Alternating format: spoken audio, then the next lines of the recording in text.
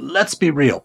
Lawsuits are no fun, but with Paulson and Nace, at least they are a little easier. With two DC-born partners, Paulson and Nace will fight for you the way only a Washingtonian could. Paulson and Nace handles medical malpractice, wrongful death, and other complex injury cases involving negligence. So if you have been hurt or lost a loved one because of someone else's mistake or negligence, call Paulson and Nace for a no-obligation consultation. Visit www.paulsonandnace.com or call 202-463-1999.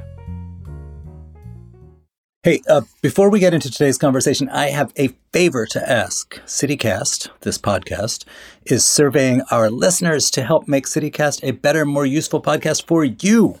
Please go to citycast.fm/survey to take the survey. It's only 5 minutes long. We timed it. That's citycast.fm/survey. And when you take the survey, you will also be eligible to win a $250 Visa gift card. citycast.fm/survey. Today on CityCast DC, CityCast's Julia Karen and Kayla Cote-Stemmerman are here with me, and we are talking crime on the Metro. We're talking more drama around the name of our football team, and now that it's summer, we're going to break down some places to swim.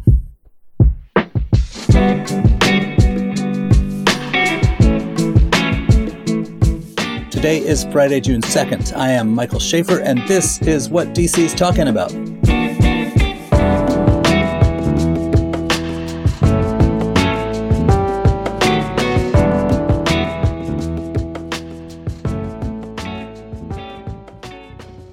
Happy Friday, you guys. Same to you. Woo! We are actually going to be having a happy Saturday hanging out together tomorrow, yes? Yes. Yeah.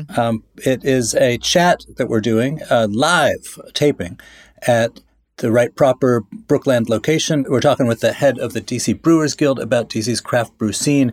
That is tomorrow, Saturday, June 3rd at 1. Come, drink, chat, meet the team. Yeah, we can't wait to meet you guys. Yeah, if you like beer and you like CityCast DC, it's a no-brainer. Come hang with us. Even if you just like beer. Even if you just like beer. Or only if you just like CityCast. I mean, you could drink your beer and hang out in the corner and not listen to us. That's true. We might mock you. And take the Metro there. Or maybe not. I don't know. So what is going on the Metro is there's been a lot of high-profile crimes that have gone on. There was recently a shooting at the waterfront station. A 17-year-old boy was killed. And basically, they had tried to alleviate this months ago. There were going to be police that were coordinated at 5 different Metro sites. But if you look at the stats that WMATA keeps, crime is higher than it was at this point last year. Currently, the number of incidents include it's buses, trains, parking lots. Robberies are up 156%. Larcenies had doubled. Aggravated assaults had increased by 35%. And one of the trends that I noticed, if you actually look at Metro's data, is a lot of this is happening on buses. Buses appear to be like the main, I guess, core location for where a lot of this crime is happening. I think a lot of the headlines get surrounded in it's near a train station and that's why you should stay away. But buses were the highest, which I thought was interesting. Well, I mean, wait a sec. We know that crime is up in the city, and we know this is a thing that a lot of people are alarmed about, agitated about. It in politics and society, it brings out some pretty ugly behaviors. This is what human beings do when we're nervous. Is there a sense that like it's going up like more on the bus than on the street next to the bus, which is just to say, is that just a subset of a broader citywide thing? So if you look at the actual data, it breaks down offenses by location for like bus versus like the actual bus stop, like the surrounding in the area where there's the covering and the awning. As of May 5th, 2023, that's the most recent stats that we've got.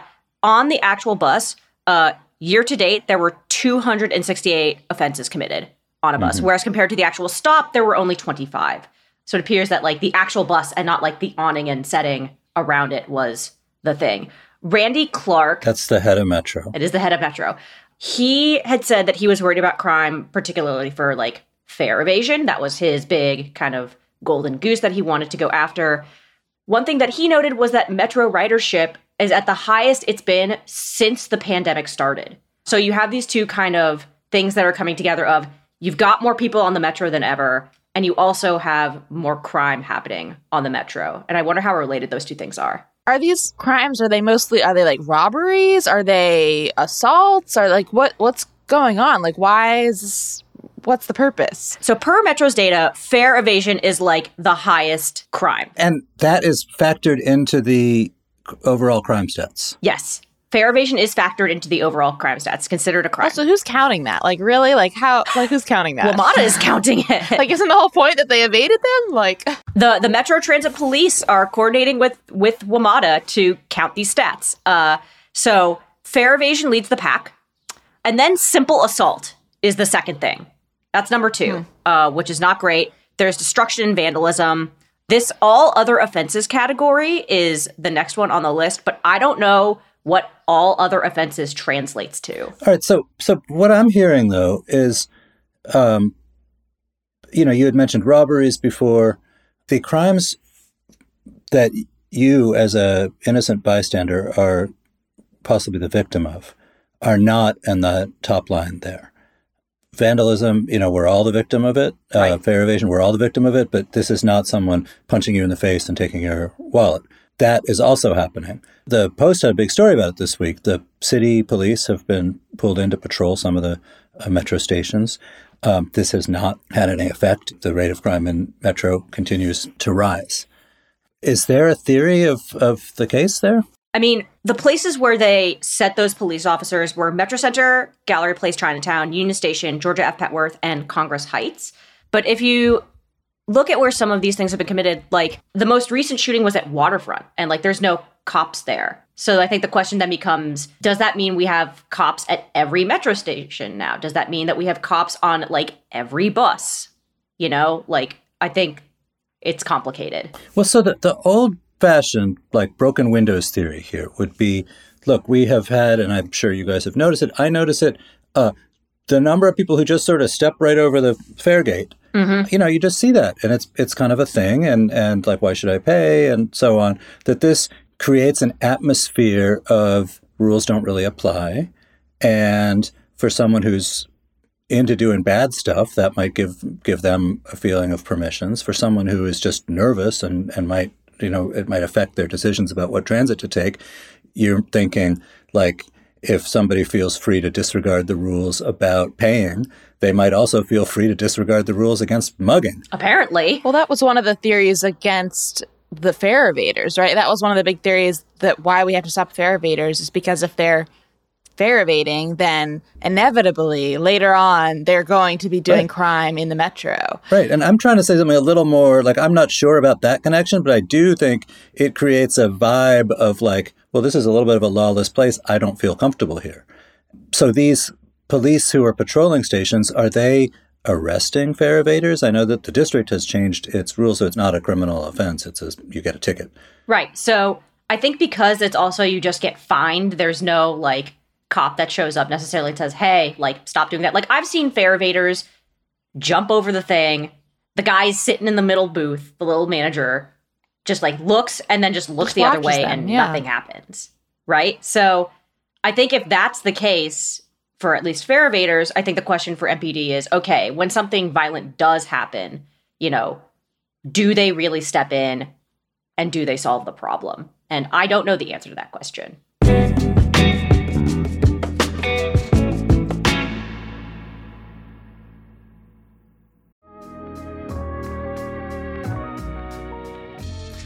It's time to get dressed up, DC! So Others Might Eat is having its Young Professionals Network Spring Soiree. That's to help raise funds for homelessness in DC. The gala is on the evening of May 17th at the National Museum of Women in the Arts. There will be live music from DJ Heat from the Washington Wizards, photo booths, food, and even a special appearance by a former actor from Pretty Little Liars. Wow! There will also be a canned food drive, so be sure to bring a few cans to support SUM's Food Pantry. Grab tickets before they're gone at sum.org/spring soiree. That's SOME.org/spring soiree. See you there.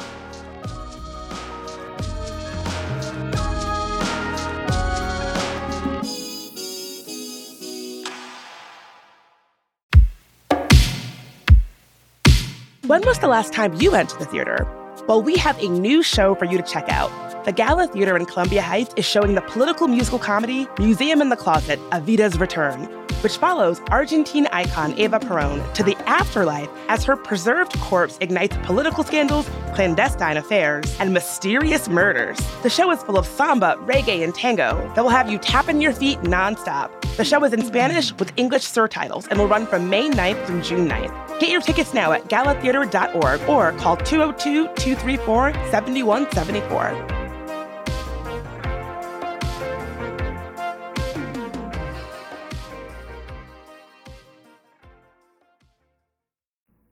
Anyway, the football team, remember them? Who? They had a name that we now understand to be racist, that maybe we should have then understood to be racist for most of my childhood. They switched a couple years ago to the Washington football team. And then with great fanfare, late in the Dan Snyder era, they announced their new name, the Washington Commanders. And that name was, I think we can all say, like, not especially popular.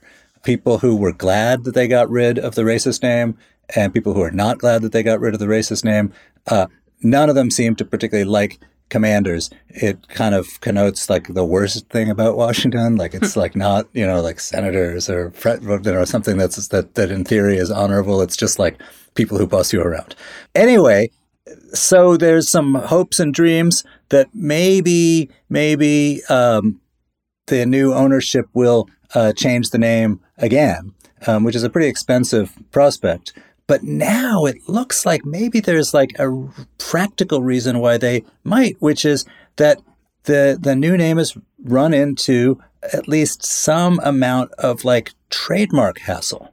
There's a long process with the U.S. Patent Office where you to trademark names. And it usually, for anything, it has some reversals and so on. But like they have not yet secured it. There's a guy who has owned it. He says he wants to. He's kind of a dude who squats on a lot of brand names, it seems. He says he's happy to give it in exchange for like donations to Native American college charities. But there's some concern about will this confuse customers with like an annual football game that takes place between Army and Air Force? Will it do other?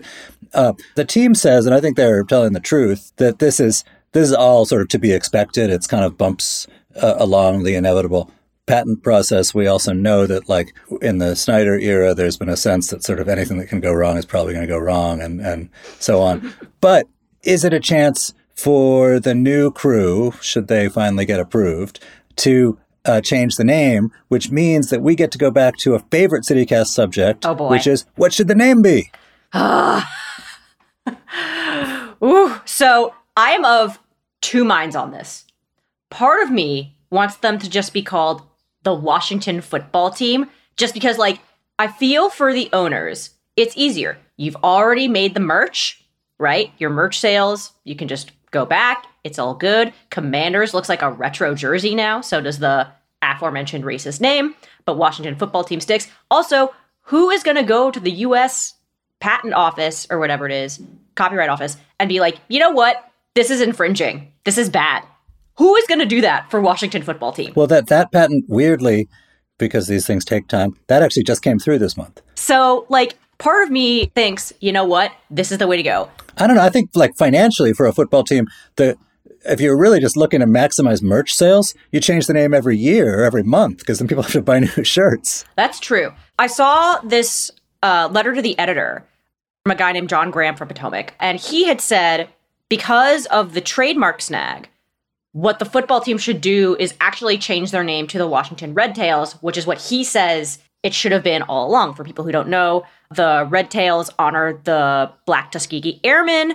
It would be an increased attention to the pilots who overcame U.S. Army Air Force's segregation. They got awarded 2 presidential unit citations. And it's an echo of the old name. Right. It's an echo of the old name. You wouldn't have to change the lyrics to Hail to the redacted name as much. And also, when they were originally choosing commanders, one of the things that head coach Ron Rivera said is that they had wanted a name that referenced the military in some way. And so this would honor the military in a way that might not be as obvious to some. It's a little kind of under the radar. But in this instance, it would be something that maybe everyone could get behind. I don't know. What are your guys' thoughts? Well, I know very little about football or sports. This does not require football knowledge. No. It's all marketing, Kayla. It's all good. But we did get a lot of recommendations from readers from our Hey DC newsletter. We asked, what should they be named? And people reached out, and the Senators was very popular. Washington football team. Washington Hawks, the Washington Americans. Any of those hit home for you guys? Do you like any of those? So I think like the best name for a team is sort of it can only be that city. Like the Baltimore Ravens. What an awesome name, right? It's literary. It's got Poe in there. Literally the Raven mascots that they run around the field are Edgar Allan and Poe. That is sick. pretty cool. It's a kind of a cool animal. It's not, it's like sufficiently fierce. And most of the kind of typically Washington things are kind of lame, like capitals. What the hell does that mean? Lame. Like, Or it's the like Senators? there's a building here called the I hate Capitol, that. or this is the capital of the country. We get it. Like Senators, again, not these days, not a particularly admired class of people, but also not a class of people known for their athletic prowess. I wouldn't want to face a bunch of senators. Right. And then the military stuff, which I get. If you look at where their fans are distributed, it's more Virginia, it's heavily, a lot of military based here. For me, it always makes me think of the Washington Generals, which is in the world of trick basketball. The Harlem Globetrotters face this like inept team that they always beat called the Generals. And that's Washington for you. I think the capital city Go-Go is like the coolest name of any local team. What a sick name, dude.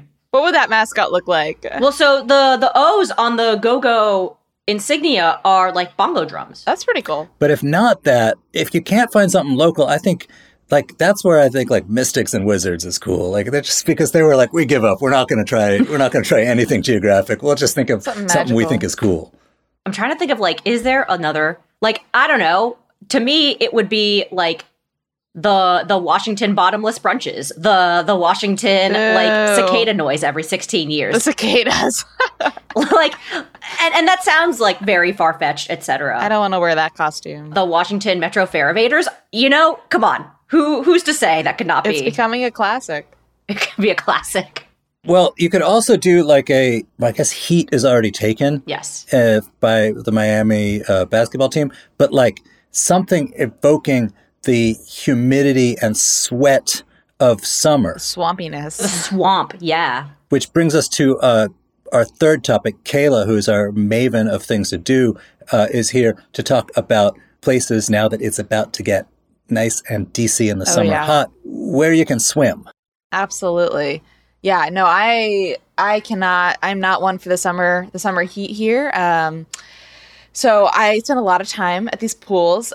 We've kind of rounded up what we think are the best public pools that you can go to in the city. Unfortunately, the Wilson pool, which is one of my favorites, is closed.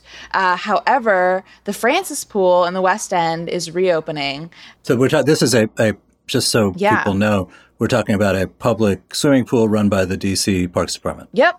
Totally free. Go whenever you want. All right, is that indoors or These out? are all outdoors. Good, because who wants to go swimming indoors in the summer? True.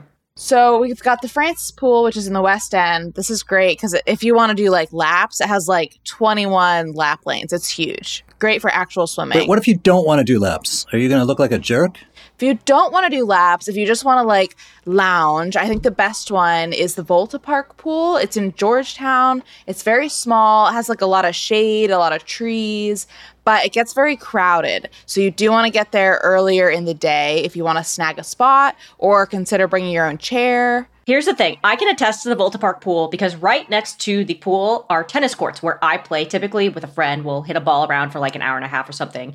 And when you're dripping in sweat and you're gross and you've had it, there is nothing more refreshing than after you're just drenched to dip your head into the Volta Park pool. Is it gross? Have I made it gross for everyone else? Maybe. I'm sorry. Yeah, that's Julia, gross. you're not doing a lot to motivate me right now to. But it is really refreshing. Every time that I've gone, at least on a weekday, it's really nice. It's very refreshing. It's kind of centrally located, at least to me.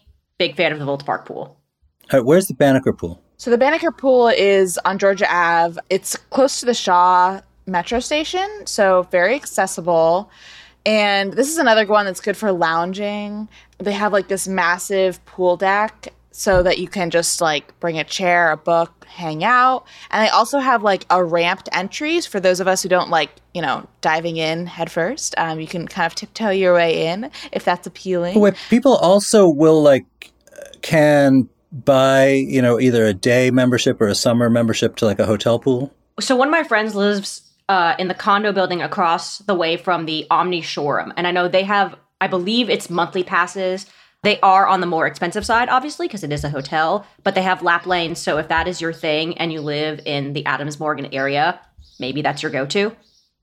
Yeah, I think that there's a bunch of those options, and then you can also order a drink and really feel like you're living large. Oh yeah, you are living large. You're paying to live large. It's true. All right, so we've got our tip of the day.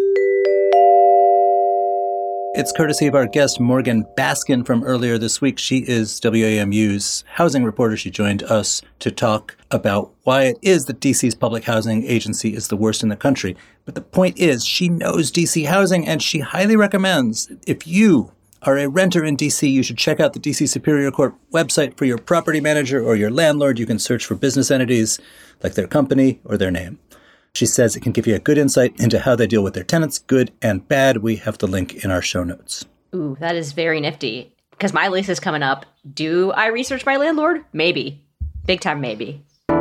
And that is all for today here on CityCast DC. Our lead producer is Priyanka Tilve. Our producer is Julia Karen. Our newsletter writer is Kayla Cote-Stemmerman. Thank you guys for being here. Thank you. Thanks, Mike. Our production assistant is Susanna Brown, and our hosts are Bridget Todd and me, Michael Schaefer from Politico. Music is by Alex Roldan. If you enjoyed the show, why not tell a friend, rate the show, leave us a review, and subscribe to our morning newsletter. We'll be back Monday morning with more news from around the city. Bye.